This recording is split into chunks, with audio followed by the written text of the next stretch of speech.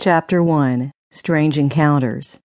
"Oh, shoot!" Madison cursed lightly, swerving toward the turnoff that had remained camouflaged until precisely 3 seconds ago. The tiny marker that signaled the exit from the main highway was almost entirely engulfed in scraggly vines and brush. "Oh, sure, the town lets that grow wild but chops down an entire forest," she thought dryly.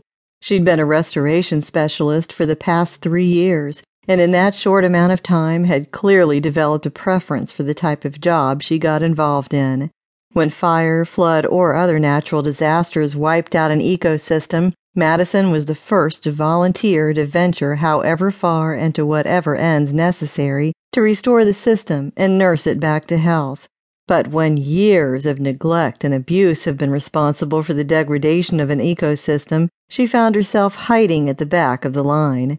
It wasn't that she didn't care about those particular parcels of land or felt them any less worthy of her efforts, but rather, when people have been responsible for ruining something, it was her experience that they seldom got on board with making things right. In fact, they generally tended to fight her every step of the way.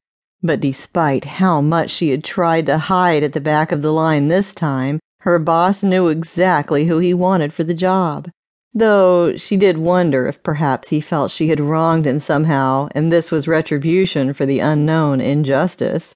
Regardless of the reason, there she was in Angle Inlet, Minnesota. The town was the northernmost point of the United States. She actually had to drive into Canada to reach the tiny town of no more than 100 inhabitants.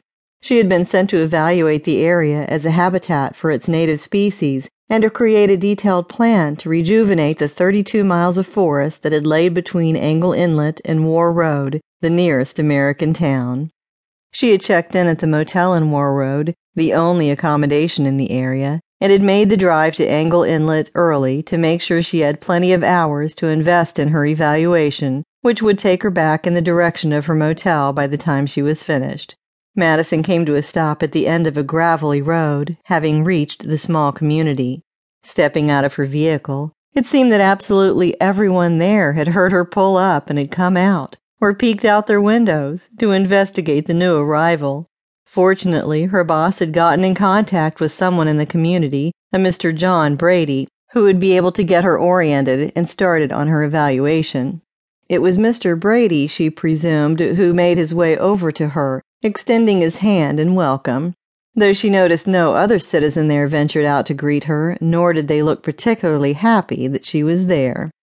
"Good morning, Ms. Wade. I'm John Brady, and I'll be happy to help with anything you need while you're here," he offered cordially.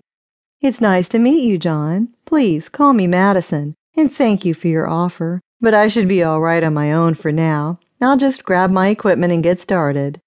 She released his hand then, walking around to the trunk of her vehicle and retrieving a carefully packed bag that contained a camera, video camera, soil, water, air, and temperature testing equipment, and a multitude of notepads for her to keep track along the way.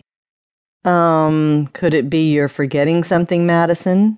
John queried, quickly surveying her trunk. "I don't think so," she replied, going over her regular checklist in her head. "From what I understand, you plan to be investigating on foot, and it isn't a very safe prospect without a weapon. While we don't have a substantial problem with bears, there has always been a fair number of wolves occupying the area," he cautioned. "I'm sure I'll be quite all right. I don't generally wander too far on foot, and I'll stop for the day long before dark," she assured him. "I'd feel better if you didn't mind me tagging along." "Suit yourself," she replied, knowing that rejecting his offer was probably futile, and not minding the idea of a little company.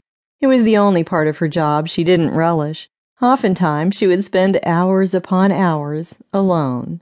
The few times she worked with others in the restoration field, every member was so involved in their own work that it was just as silent as if she'd been there by herself. And so the two headed off toward the woods that encircled the small town of Angle Inlet.